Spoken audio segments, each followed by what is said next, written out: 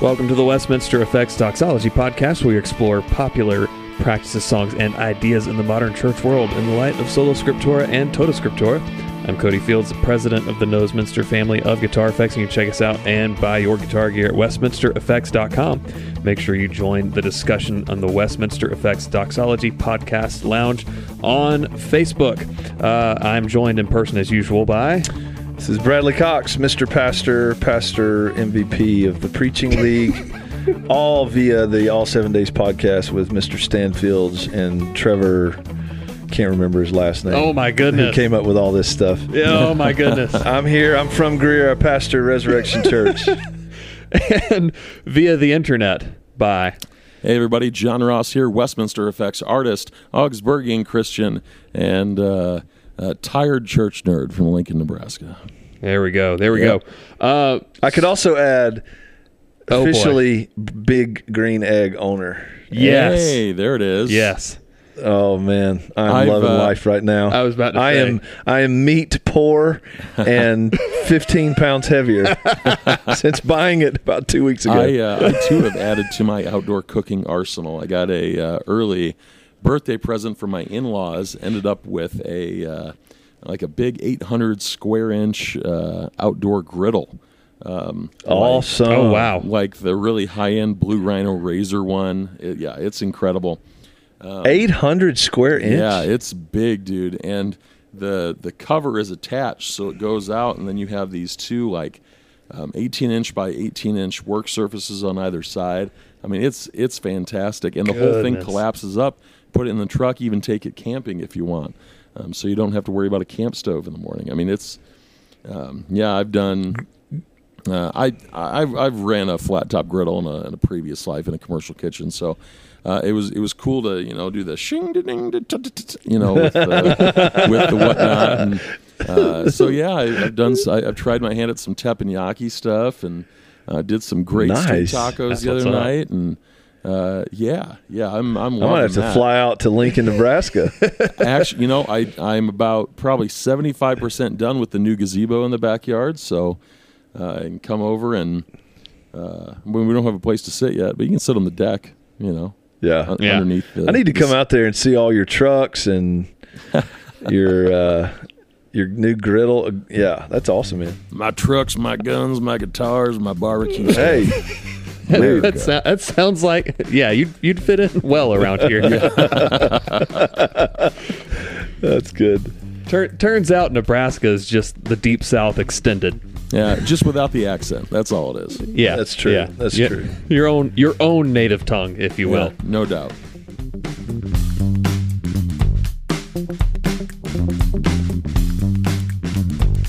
So let's jump right into our main topic. We have some really good Inquisition questions that might be a little longer on the discussion.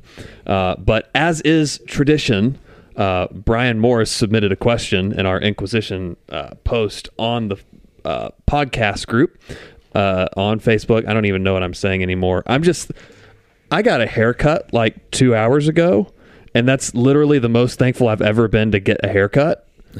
Because I was working hard on a Corona mullet. Anyway. Nice.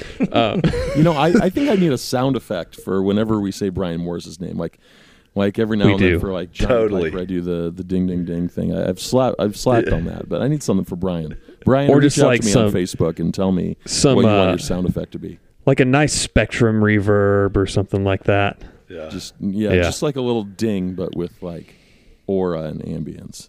Yes.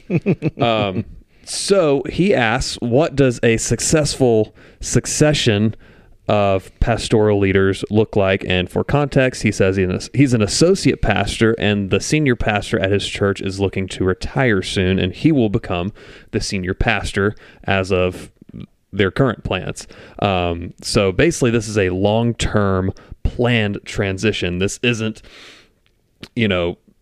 there isn't bad blood going on. There's, there's no, hey, I'm putting in my 2 weeks and screw you and screw you and screw you too. It's this all seems very good-hearted, very loving, that kind of thing.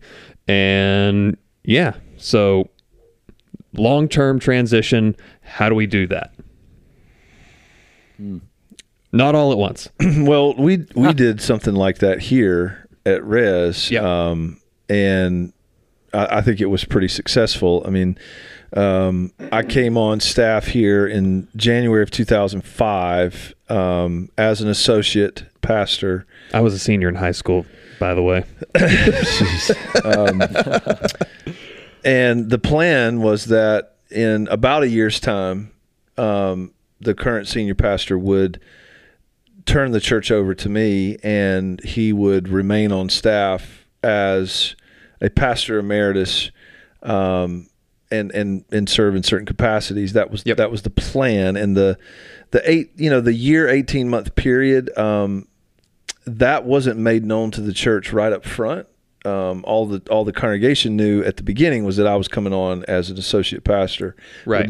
It took about 18 months for us to make the transition, but about, I don't know, halfway to 2/3 into it, we told the church, and I'm not suggesting that's the best way to do it. That's just what we did. We told the church that Pastor Barr was going to step down as senior pastor, but remain on staff, and so he did, and he turned the church over to me. And I think these kinds of successions, however they flesh out in detail, are really, really good and healthy for the church. It's sad to me that it doesn't happen more, where there's a senior, older pastor who's retiring and then is raising someone up from within, not just somebody that the church knows and is familiar with, because I think that's helpful when there's a transition of leadership like that, is that somebody the church had a chance to get to know me. I was gradually preaching more and more and more as that 18-month period went on. I think I started out maybe preaching once every 6 to 8 weeks, and then gradually it became once a month, and then towards the end it became every other week, and then we continued to alternate in the pulpit for a period of months, even though I was technically the senior pastor, because it gave the people a little bit of chance to transition and adjust.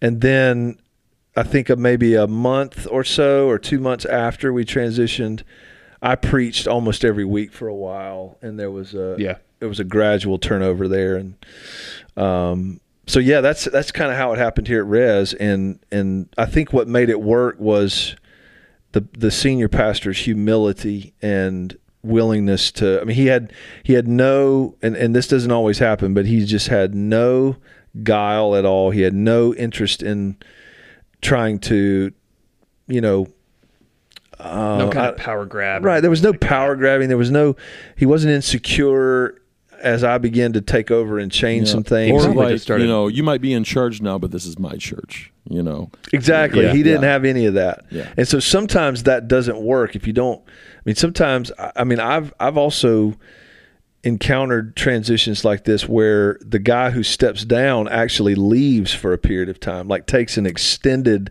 sabbatical before he comes back. So that's what's going on right now at Christ, actually. Okay. So going to pop this in here because it honestly, the succession plan, so to speak, is very similar to what you experienced and what you described. So I suppose senior pastor, geez, no pop filter, mercy sakes. I suppose our senior pastor, we call it a director of ministries here, but in reality, it's a senior pastor. His name's Pastor Schnacke. His primary role, other than director of ministries, which is that senior pastor administrative level thing, is also presiding over the sanctuary worship service, which is the organ choir sort of hymnal centric piece. And so what's interesting here is that he's been here for more than 25 years. And so when people think of the leadership structure of Christ, when people think of, who's in charge? Oh, it's Luke. That would be Pastor Schnacke. And I think it was last year, maybe 2 years ago, he announced his intention to retire this year. And there were many discussions on, okay, so are you retiring from director of ministries? Are you retiring from leading sanctuary worship? Are you retiring from both? What is that going to look like? And what is eventually settled on is that he will officially retire from both positions coming up here in June or July, I believe, and then will go on a 6 to 8 month retirement. And then at that time, the church will issue him a call, or already has issued him a call, as pastor emeritus to serve in our sanctuary worship space as the presiding pastor. And then the administrative roles and everything else that would have been normally in his wheelhouse then would fall on the hands of whoever then is called for that. So in many church bodies, the Lutheran Church Missouri Synod not exempt from this.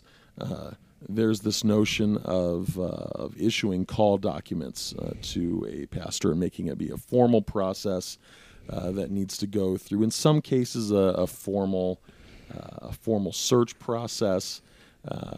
The process for pastor emeritus is not as stringent, so we are able to just offer it to him because he's currently in that position. And so that's been the succession plan for that. What we found most helpful is the constant communication. Especially because, even for people who go to our 211 services, they, for the most part, unless they're new, they still would regard Luke as the, quote, senior pastor and would assume that he would continue to do everything that he's been doing in the administrative leadership space.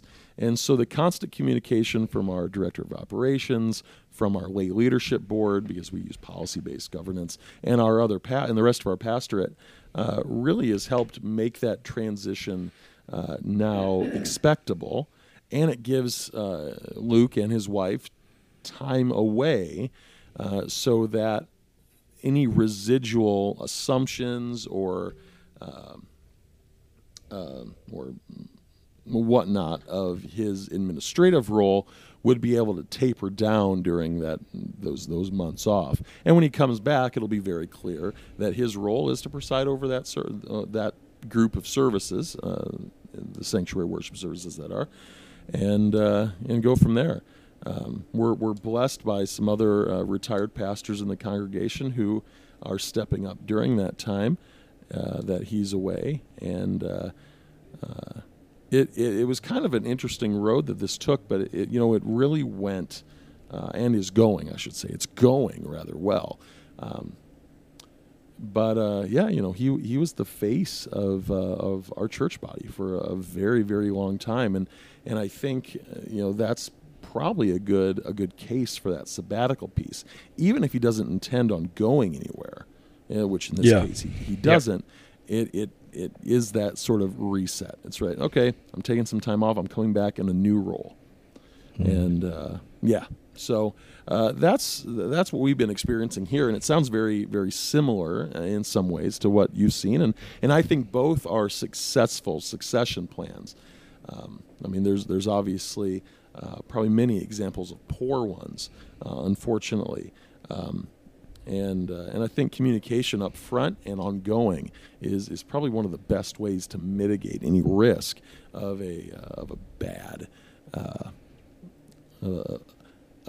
experience. Yeah, I think one of the big things is, like, as you said, communication, but doing it in a way that prevents, I guess you could call it congregational whiplash of, holy crap, what did they just say? I think of our other pastor here, Keith, who is about to leave and plant a church about 30 minutes away. Mm-hmm. But when he told the board and when he told our small group, literally the response was, yeah, we're not surprised. We've seen this coming. Yep. And then when the announcement was made to the church, they got applause. Yeah. Which was actually a really cool experience. Sure. It wasn't, there was no one like running out of the back and in tears or anything Sure, like that. It was more of a celebration, and we even saw that when Pastor Barr fully retired. Is we had a legitimate celebration honoring him and his wife for their service to the church for so many years. I think that's a really important thing to do too.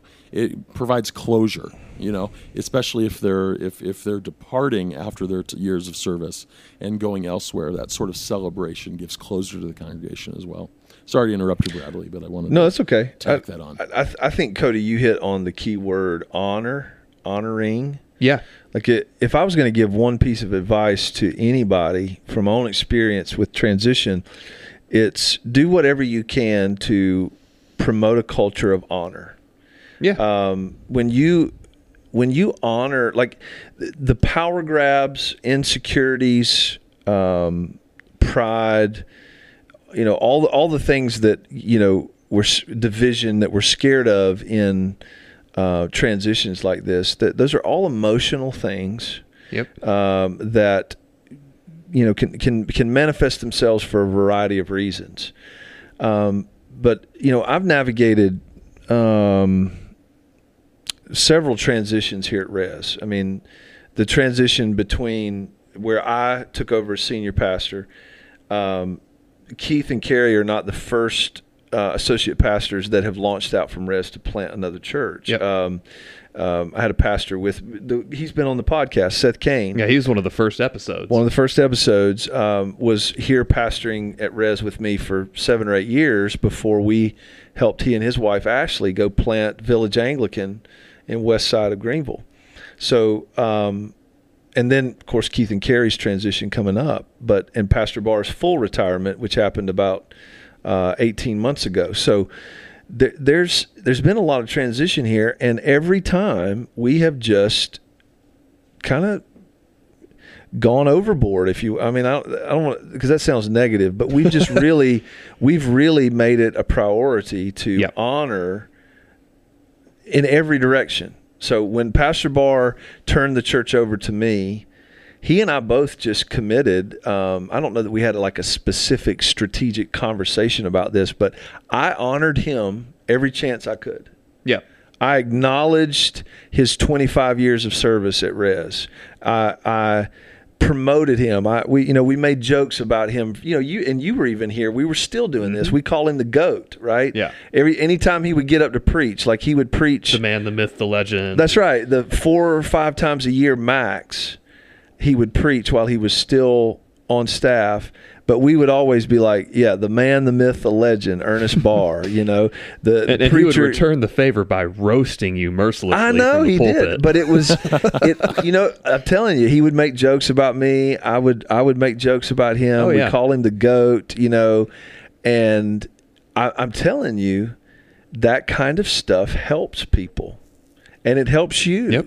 It helps it not be about positions and titles, but about friendship and relationship. Right. And I would tell Brian, as you guys, I don't know how long the transition's going to be, or what the specific, parameters, like if the guy's going to go on sabbatical and you're going to have time, or if you're going to start preaching more and more on Sunday as you get closer to the transition date. However that stuff gets worked out, fine. But I would say, Brian, honor the man that you're going to succeed, and hopefully he is on board with also honoring and promoting you, because that's what Pastor Barr did for me. Yeah. Is he promoted me. He celebrated me. There were some changes I made that I know for sure he thought were stupid. But he still championed them. He still celebrated them. He still supported them, and honored me and my leadership. And I think that's what helped us. We didn't even sniff a split. Right. With that transition from a man that had been here 25 years. And that, I think that's a a win. That's a huge win. But I think I would attribute a lot of it to just a culture of honor, honor one another. I mean, celebrate one another. I think there's something really healthy, spiritual and biblical about it. I mean, and it shows the congregation that, shoot, hey, this quote new guy. I mean, perhaps not actually new. I mean, in the sense of being there as a associate or assistant pastor, but the new leader, so to speak, respects the old one just as much as I do, and this is that's awesome to see, to give someone that feeling, especially if they've spent 25 years trusting this individual. With private confession and counseling needs and things like that, and knowing that they're going to have to move to somebody else potentially to take those burdens to for pastoral care. That's a big emotional stressor for for some congregants, and seeing that the new guy values, likes, respects, honors the old guy just as they did, can make that a more comfortable transition as well. One thing that popped up, Brian, just for your benefit, what I may do is I may dig up some of the videos that the church produced as part of the communications campaign, as it were, to lead up to this transition with Pastor Schnocke. And I might either throw them at the end of the episode or post them in the Facebook group or something for you to see, depending on how long they are. So keep an eye out for those. And if you don't see them, remind me. Oh, good stuff. I am a fan of throwing out resources to people. One more last point is within that culture of honor, that will bleed over into like that transition with Pastor Barr happened 8 years before I showed up at Res, and that was still perpetuating itself. Yep. And Pastor Barr was still really active in the church, even to the point where I got roasted a few times. Yeah, that's right. That's right. My favorite roast that he ever did of me was, he came up, shook my hand on a Sunday morning, said, "Cody, you're looking good today. What happened?" Yeah. So, I mean, yeah, when you take those kinds of steps, you're setting yourself up for literally decades more of successful ministry, right? Yeah. I've never seen honor produce negative things. Yeah.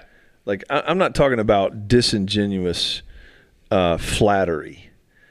I'm talking about recognizing, a person's impact, influence, and contribution, and validating it, even as you are now stepping onto the platform from which all those things happened for that person. Yep. Is that you're celebrating that the whole way, because it's you can go plant another church and immediately shape the culture the way that you want it to be. But in order to have a successful transition, there has to be a passing of the baton, as it were. There's a saying about church history and doctrinal development that we stand on the shoulders of giants. Exactly. The same thing is true within your local church context. Yeah. So, Inquisition time? Let's do it. Go.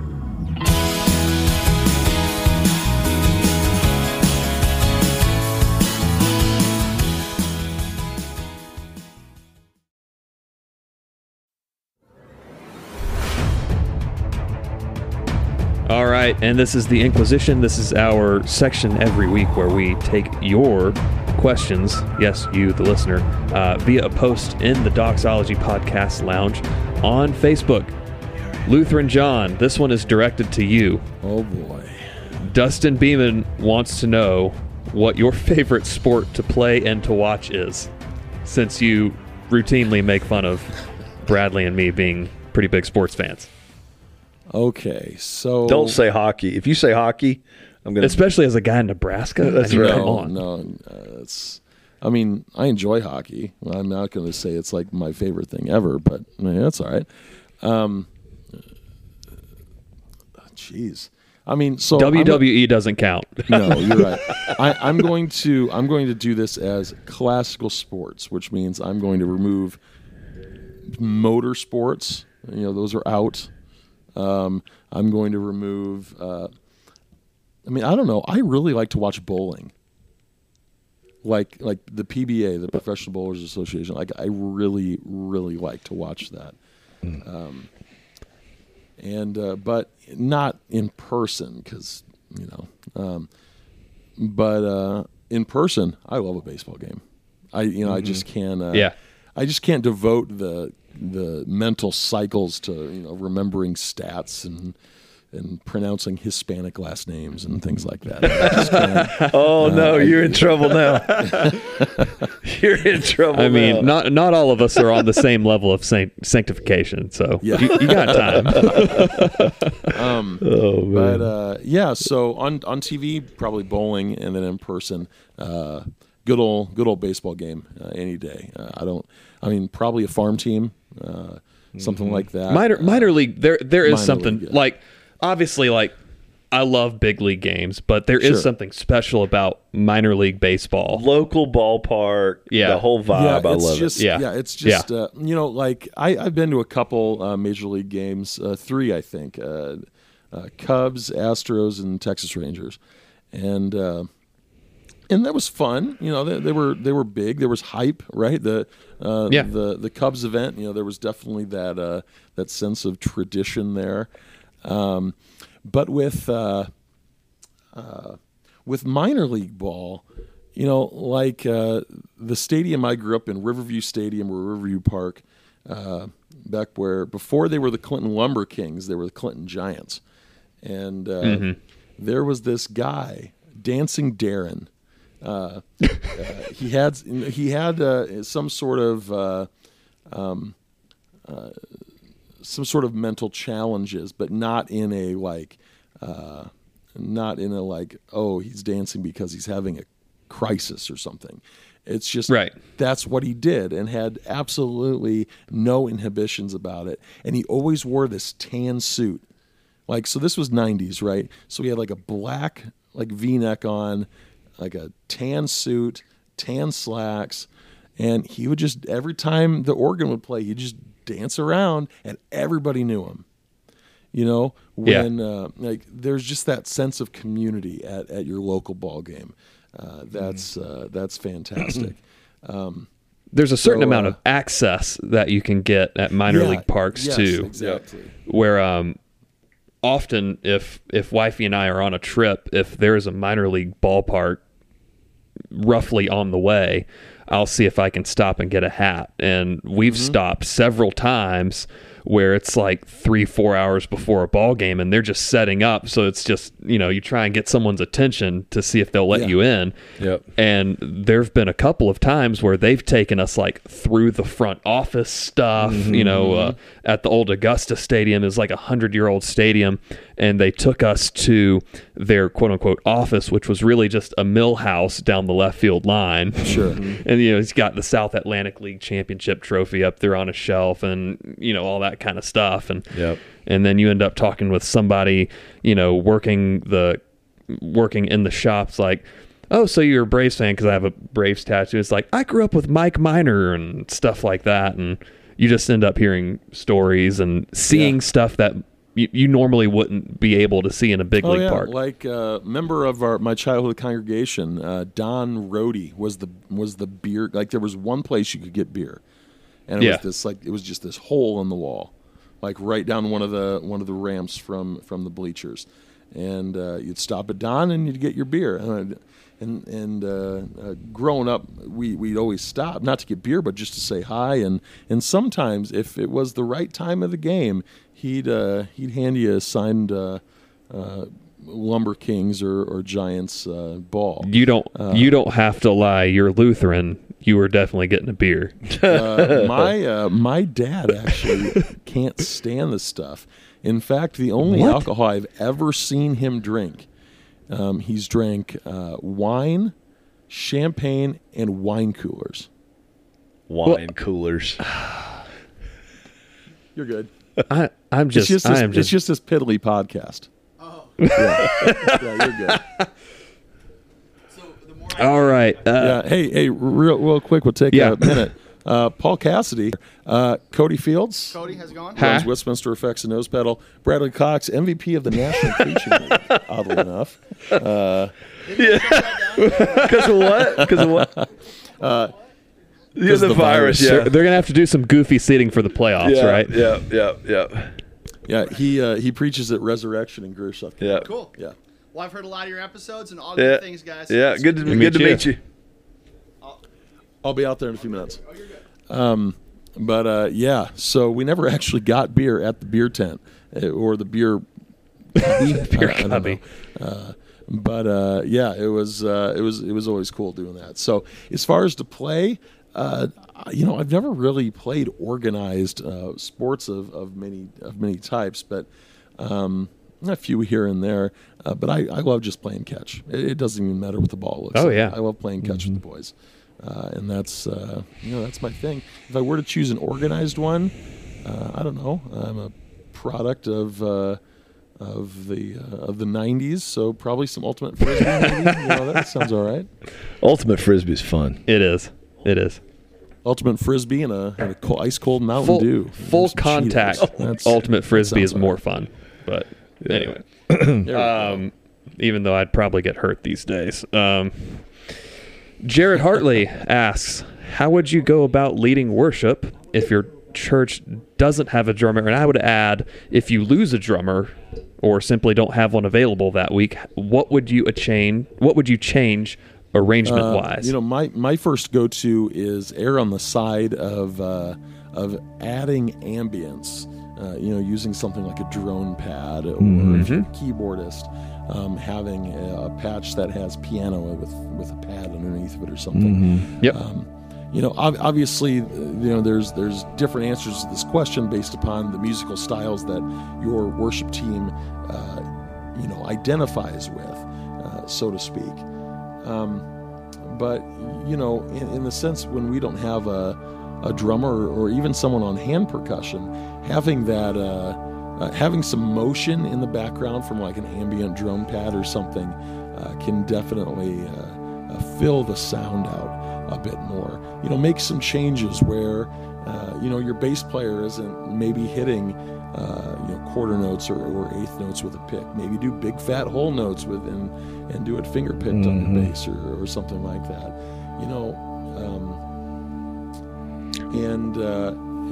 If you're leading with an acoustic guitar or something, really sell that rhythmic lead there.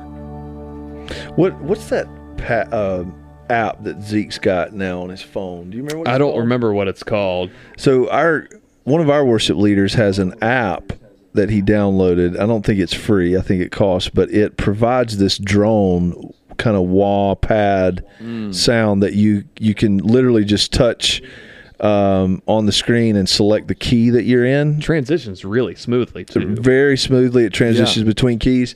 And we've been obviously pre-recording our worship, and it's been just acoustic guitar. Yep.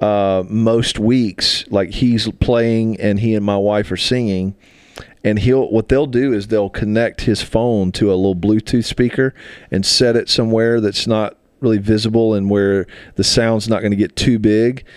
But it's picked up in the recording, and it just kind of fills things out. And while he leads from the acoustic, and so I agree with you, John. I think providing some, especially if you're using an acoustic guitar, because the acoustic guitar and keyboard tend to be, I don't know, they tend to come more out front when we lose some of the rhythm section. Yep. Like those instruments tend to take over.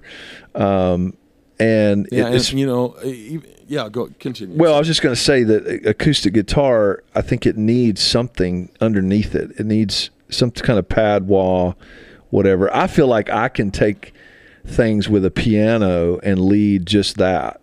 If I lose a drummer. For sure. I mean, because you have the two hand things too. Yep. You can change octaves and even split the keyboard voicing. Maybe you don't have the drone pads. But you have an electric guitarist.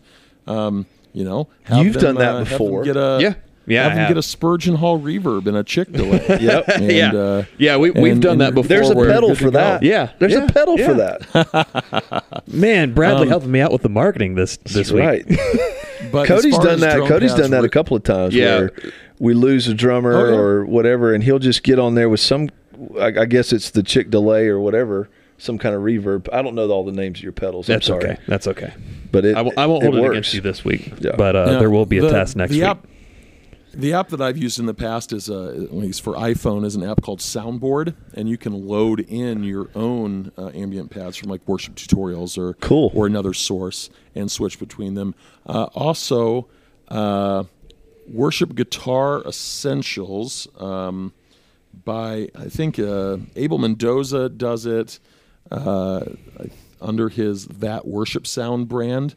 If you purchase that, it's a preset kind of concert for the main stage application for Mac, and it has a really great ambient pad generator built in too. So there's some options for you. Yeah. So what I've done from Electric is normally it's put your pickups in the middle or just on the neck and get it really, really clean, a ton of reverb, and make liberal use of volume swells.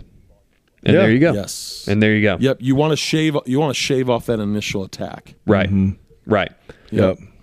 One last thing I would say is I feel like sometimes when we lose a drummer, rhythm section pieces, music tends to get very dynamically stale. Like we tend to the acoustic player just plays the whole time.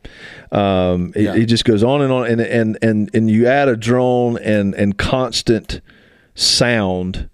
It can be hard on the ear. It can fatigue the listeners and worshipers after about the second song. So you want to try to think about dynamics still, even though you don't have a drummer who's building crescendo and decrescendo. You don't have those kinds of things helping you.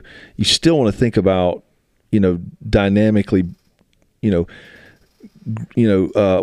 can't think today. My brain is fried. Swells and then bring it down. You still want to have that in the songs, I think. Yep. Absolutely. Next question. This one might get us zucked, if you will. This might get us deplatformed.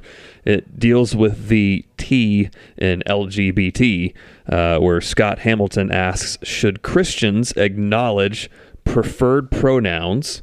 Is it being hateful to not? Moreover, when should Christians be nuanced in the discussion versus being blunt? So sorry to open that can of worms on the two of you. Interesting enough, whatever. In my professional career, working for a software company,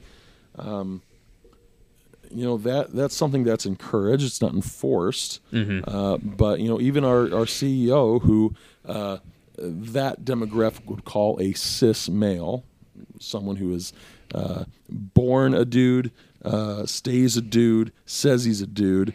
Even in the signatures of his emails and his PowerPoints, he puts his pronouns he, him, his. Oh boy. It's not forced, but it is recommended, and we have to go through training to say how important it is to respect people's preferred pronouns. Honestly, I just go with they, them, and theirs a lot with just anybody. I just walk that neutral line. Obviously, if Bradley came up to me and said, "Hey, I'm Bradalina now. Call me a she," I'm like, "Hold up there." Hold up, bro. Hold up there, them. I used to go ahead. Sorry. Well, what I was going to say is that's just kind of my default. I just go for the neutral when I'm not sure, because one thing I don't want to do is, I don't think it's hateful to not use it. But I think it's disrespectful in the sense that it can break down any potential relationship that you might be able to be a tool to bring them back into a healthier understanding of gender and identity. But I don't have any profound thoughts on that. But what I wanted to say is I have to get going here, so I'm going to let you guys finish off the episode. Sure. I look forward to hearing the rest of your answers on the questions during editing. And I'll catch you guys later. And listeners, I'll see you in the podcast lounge. From me, thanks for listening. The guys are going to continue on. All right. Well, thanks, John. Well, yeah, absolutely. Well, see you later. Okay, so now that John's gone, we can talk about John. But I think so. I had a job once where there was a man who believed that he was a woman and had gone so far to get as far as I'm aware, a legal name change. Okay. And had some procedures done. Mm-hmm. So went all in with it. I don't think I was ever really put in a situation where I felt like I had to use a third person pronoun. Mm-hmm. Mostly because that was a tiny office and he was across the room and I could just be like, hey, what do you think about this? Right. So at least how I handled things, I wasn't forced into a whole lot, but I did use the name that he had picked out because that would have just exploded if I had tried to use the former. I will say, I think there's a huge difference in dealing with someone who is being hostile and someone who is going through some questions, or where I actually have had some friends who have struggled with this, and one of them was super hostile about it, and I got a little more blunt with him. And then the other one was, I've been having these thoughts, and it's like, well, let's sit down, let's talk about it. I think there is a huge difference in those approaches, and you basically have to use discernment, right? I think so. I mean, I don't have a lot of experience with this, candidly, but yeah, I know that there are people who like you that you end up working alongside somebody, and you can find yourself in some awkward positions. I mean, I think my approach would probably be different with someone I'm in relationship with, right, as opposed to someone that, like, generally speaking, my encounters with transsexual, they're acquaintances or, and I end up in conversations with other people about those people. And so, and most of the time, just candidly in those conversations, there's an acknowledgement of the confusion and, just uncertainty we feel about how do you refer to these people.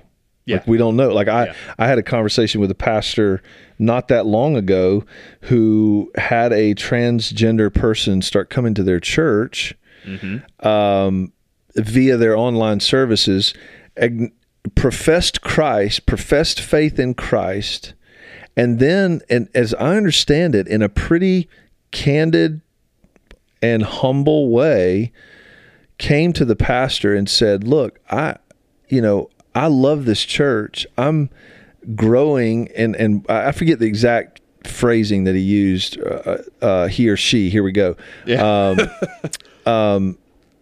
to describe it, but it basically described to this pastor a desire for Christ and a desire to grow in Christ and worship Christ.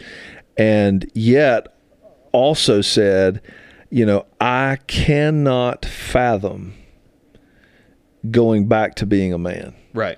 Like, but isn't that how all sin works? That I guess right? it is. But this person acknowledged or talks about how living as a man was depressing. They were suicidal, all kinds of emotional issues and trauma, and now has, quote unquote, accepted themselves and as a woman, and now and can't imagine going back and is asking to be baptized.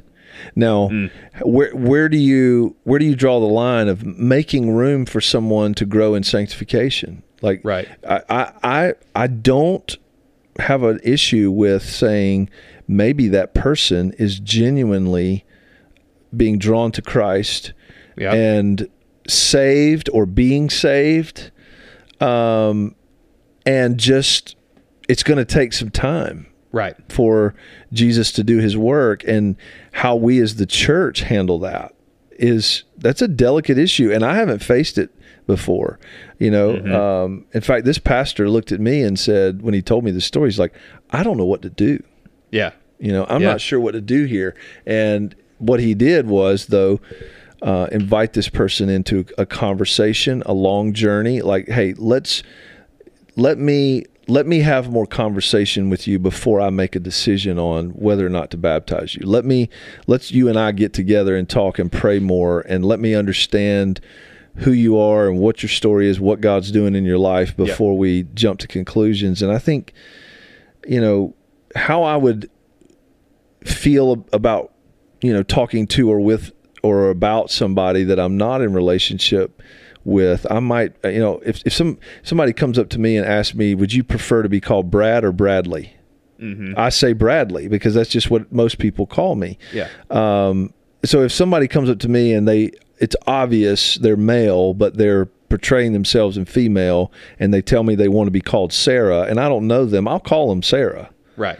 That's fine. And, but I think I can, because I think I can do that without affirming their sin. I don't think that's an affirmation of the sin going on in their life or the brokenness that's manifesting itself. Right. And ultimately, a lot of this,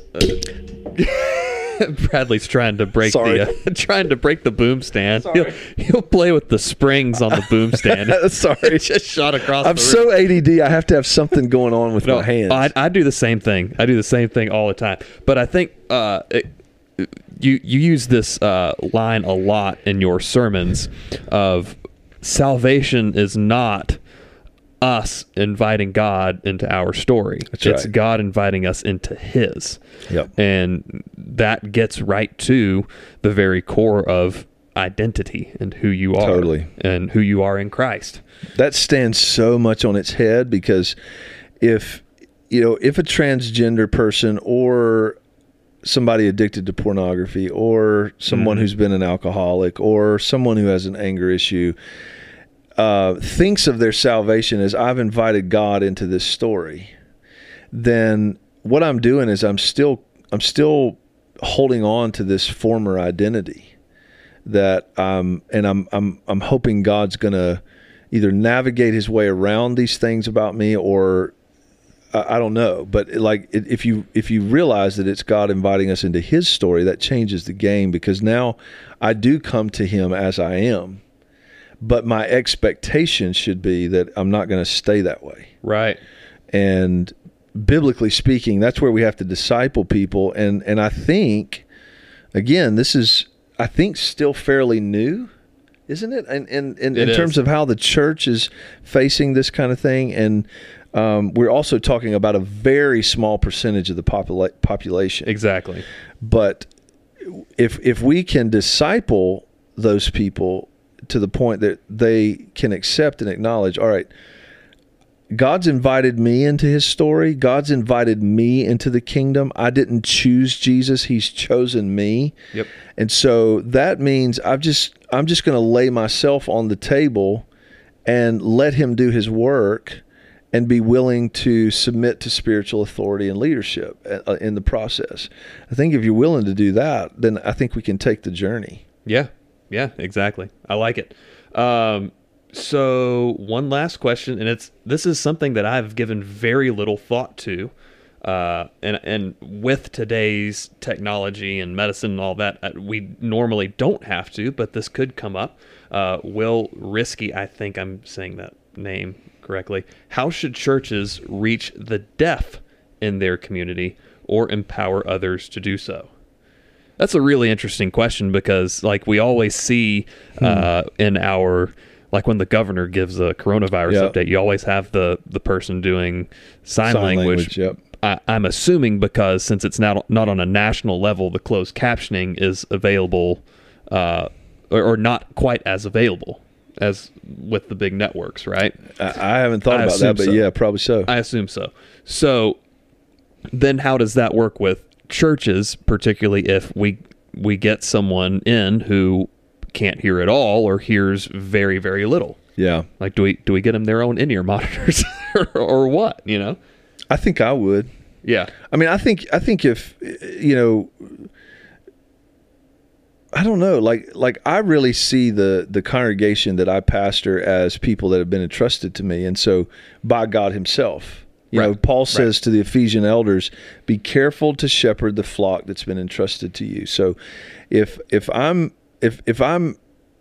shepherding, if I'm a steward of a small portion of Christ's body, then I'm going to make every effort I can to disciple them. You know, and I think, that would include maybe their own inner monitors. I've been in church services where someone was doing sign language, kind of, you know, to the side near the front. And there's maybe a small group of people that are hearing impaired that are hearing this or watching.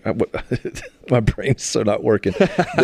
They are taking in the message via sign language. Right. And so I'm for that. I think that's, at one point we had not a large group, but like it was close to 10 Hispanic folks that started coming to Res years ago. Yeah.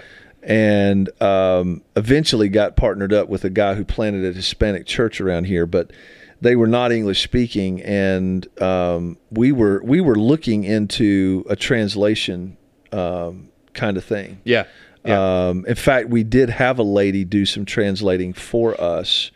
I forget how we did that. I think she might have actually been, I think we only had like one in-ear piece, and she took them in what used to be a Sunday school room and translated the message via that in-ear piece. Just on the fly. Just on the fly. Oh, wow, that's crazy. So yeah, we've done that before. Yeah, my brother-in-law married basically into a Russian family, and about a year and a half ago when they got engaged, you know, they acknowledged that before their church, and their church is bilingual. And so they'll sing one song in English with Russian subtitles underneath, and then they'll do the next song in Russian with English subtitles, so you can still sing along. And then for the sermons and any announcements, it's a line in Russian that gets translated into English immediately, and then another line in Russian gets translated into English immediately. So it's really kind of the same thing, right? It is. And you know, when we go to Cancun with Back-to-Back Ministries, you know, obviously Cancun is a big tourist place, right? And they also are in relation. The church we go to when we're there is in relationship with Back-to-Back, so they know a lot of missionaries are coming. Yep. But they have they speak Spanish. All the songs are in Spanish. The lyrics on the screen are in Spanish. The announcements and sermon all in Spanish. But they have a ton of mobile wireless in-ear pieces, and there's a lady that sits in a booth in the back of the sanctuary that translates the entire service into English. And so when we go, we wear these in-ear pieces. It's like the UN. So other than the music, all right, we wear these pieces, and everything that's spoken from the platform she translates. And the pastor, he always does sermon notes with fill in the blank stuff. Yeah.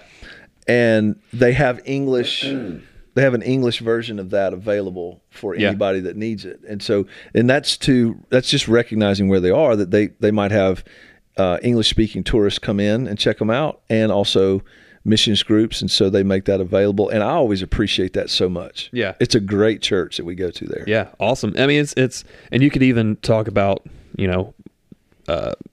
visually impaired people. Well, it's a little easier to cater to them because they can hear everything that's going on, and you kind of assume that they would bring their own large print Bible or have their iPad or whatever set up for that, right? So they're, I would think, at least easier at least in that respect. Yeah, who asked this question? Will Risky? Will, one of my favorite miracles of Jesus was when he healed the deaf and dumb man. Yeah. In Mark's gospel. You brought me up in front of everybody to use me as a prop. That's for that right, sermon. I did. Yeah. I did. So that miracle. You stuck your fingers in my ears. It was really weird. That's right. Will, I would encourage you to go back and read that miracle, because Jesus, obviously, all he has to do to heal somebody is say the word, maybe even just think it, and he can perform the miracle. He doesn't have to do anything beyond that, but he gets to the Decapolis, and this group of people are bringing to him a man who cannot hear and cannot speak.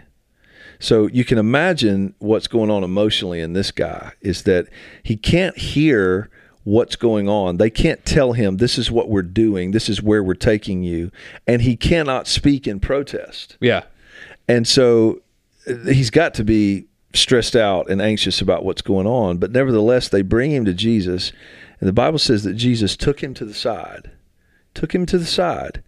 got him away from all the hustle and bustle. He sticks his fingers in his ears. He spits on the ground, touches the man's tongue, and then looks up to heaven and sighs. And I think it's so easy to miss the fact that Jesus is communicating to that man. Mm-hmm. He's communicating in a way that he can understand. He touches his ears to say, I'm going to do something about your ears.